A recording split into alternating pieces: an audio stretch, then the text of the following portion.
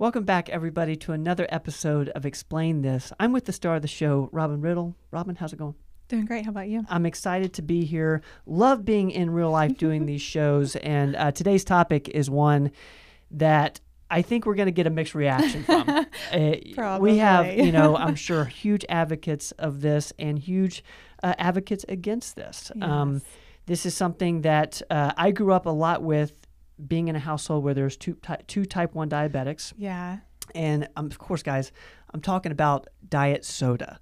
So, Robin, explain to us diet soda, what your thoughts are, and educate us on it. So let me hop up on my little soapbox here for a few minutes.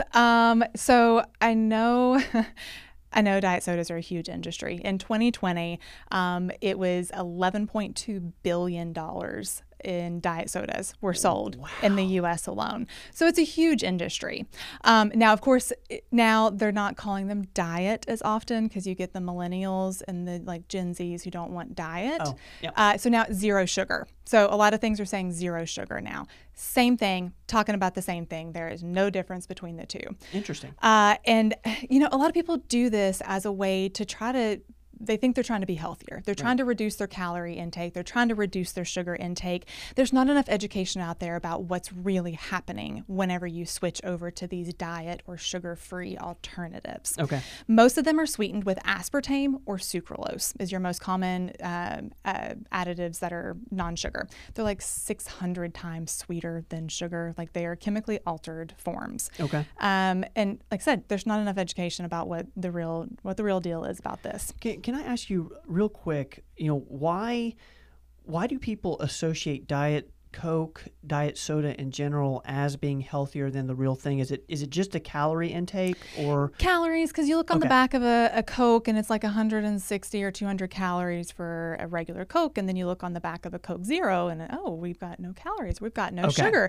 So I see people do it all the time. I'm trying to lose weight, so that's a way to cut calories. I'm going to tell you why that's wrong. Let's do it. Okay, so big things that are happening whenever you're ingesting this aspartame, sucralose, these diet sodas, zero sugar, whatever. And this applies across the board to anything that says zero sugar on it. But today I'm focusing on sodas. Anyways, so lots of negative health effects coming out of these artificial sweeteners. One, altered gut health. This literally attacks and destroys the microbiome of your gut. They've shown this time and time again in studies done on rats. Don't know why it's not out there more, but it's destroying your gut health. Gut is one of the number one things that we talk about. I mean, Dr. Rogers was just saying the other day, that's one of the first things he asks people about. How's your gut? Yep. Gut health relates to a ton of other things, which I'll get into more. Decreased bone mineral density. We're literally leaching the calcium out of our bones drinking diet sodas. Wow. Yeah. And there's studies out there. I can show you all of them. There's an increased risk of cardiovascular disease with this. Increased risk of metabolic syndrome, which is insulin resistance, weight gain, type 2 diabetes. And that's the people who tend to drink diet sodas are the ones that are leading into that. Like, hey, your blood sugar's too high. You need to cut your sugar intake. So they switch to diet, complicating the picture. It's not helping anything. It's still leading us down that same road. Diet sodas actually will stimulate hunger. So you typically end up eating more calories. You end up taking in more than you would if you were drinking a regular soda. Okay. Or water, which, let's switch over to that. Increased risk of cancers. There are multiple cancers that have been associated with these artificial sweeteners. Now, does that, I mean, and I'm sure you've said this before, you might have already said it today, but does that have something with the body's reaction? The body thinks it's sugar, but it's not. And that being the negative? It goes through this whole big long, I tried for this. I really wanted to find a simple way to explain it. Yeah. And there's no simple way to explain it, but it's the process that it goes through when it thinks that it's sugar, but it's not sugar, and what it does to the liver and how it processes through the gut and all the other chemicals that are sent out. We're messing with the biochemistry of the body. We're giving it things that it should never have had. We're not made to have this type of artificial thing going into our bodies. Cancers, mood disorders. And this kind of links back to the gut, which I think I've talked about previously, but a lot of your serotonin is made in your gut. So if your gut microbiome is altered, if we don't have a happy stomach, we don't have a happy brain. So we're leading to a lot of mood disorders, anxiety, depression, things like that can stem from drinking diet sodas. That is so wild to me. And then increased risks of stroke, dementia, Alzheimer's.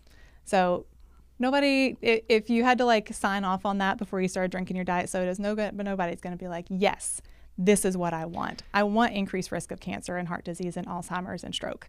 But they don't, that's not how it's advertised. That's not how it's talked about. That's a whole nother subject. So anyways, so blood sugar. We think that drinking diet sodas were not affecting our blood sugar levels because it doesn't have sugar in it, but that's not actually the case. And it's different between aspartame and sucralose. So with aspartame, it doesn't, in the short term, spike your blood sugar or your insulin levels.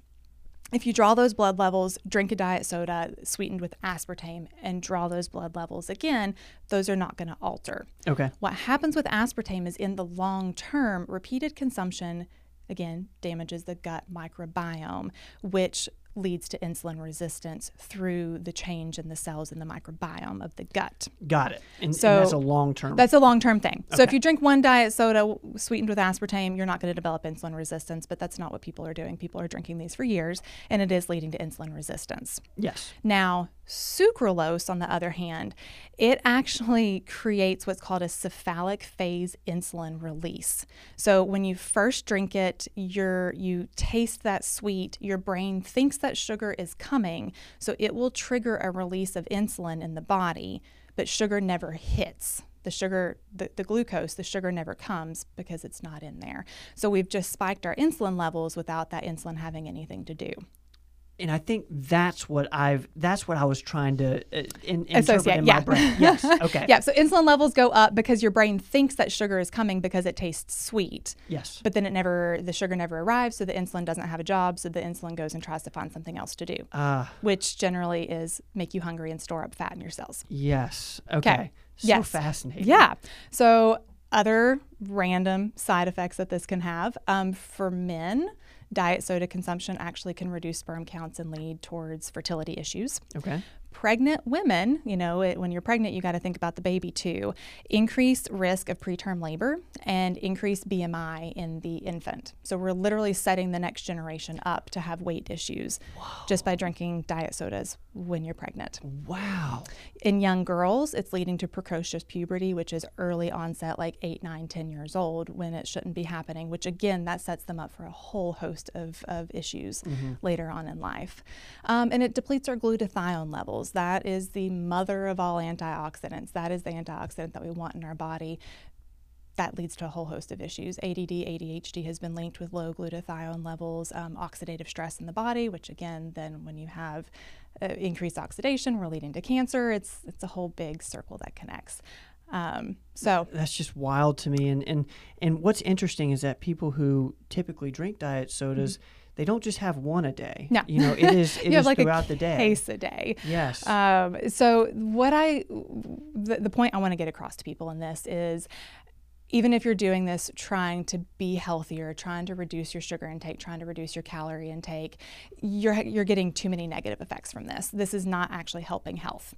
If we're wanting to help health, what we need to do is get away from all of these, get away from sodas in general. Yeah. And I don't expect people who are drinking a pack a day of a diet soda to immediately stop drinking it. But slowly start tapering off of this, get rid of this out of your diet, start replacing with water. You can do flavored waters, add fruit to your water, cucumbers, lemon, thing like that. It's probably doesn't taste quite as good, but overall that's long-term what's going to be better for your health. Yeah, and I've never seen anything impact someone's weight in particular as quickly as just cutting out the sodas first. Yes. It tends to be the easiest and quickest thing. Yeah. So, Robin, thank you for debuffing. Is it debuffing? Debunking? Debunking. There we go. Debunking the diet soda myth, if it is a myth anymore. Yeah. So thank you for explaining that to us. Absolutely. Guys, you guys name it, we explain it. Today's episode has been on diet sodas and why you should stay away from them. As always, we'll see you guys next time.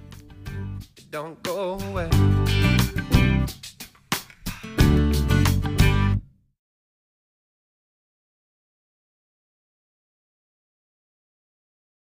Thanks, guys, for listening to this episode of the podcast.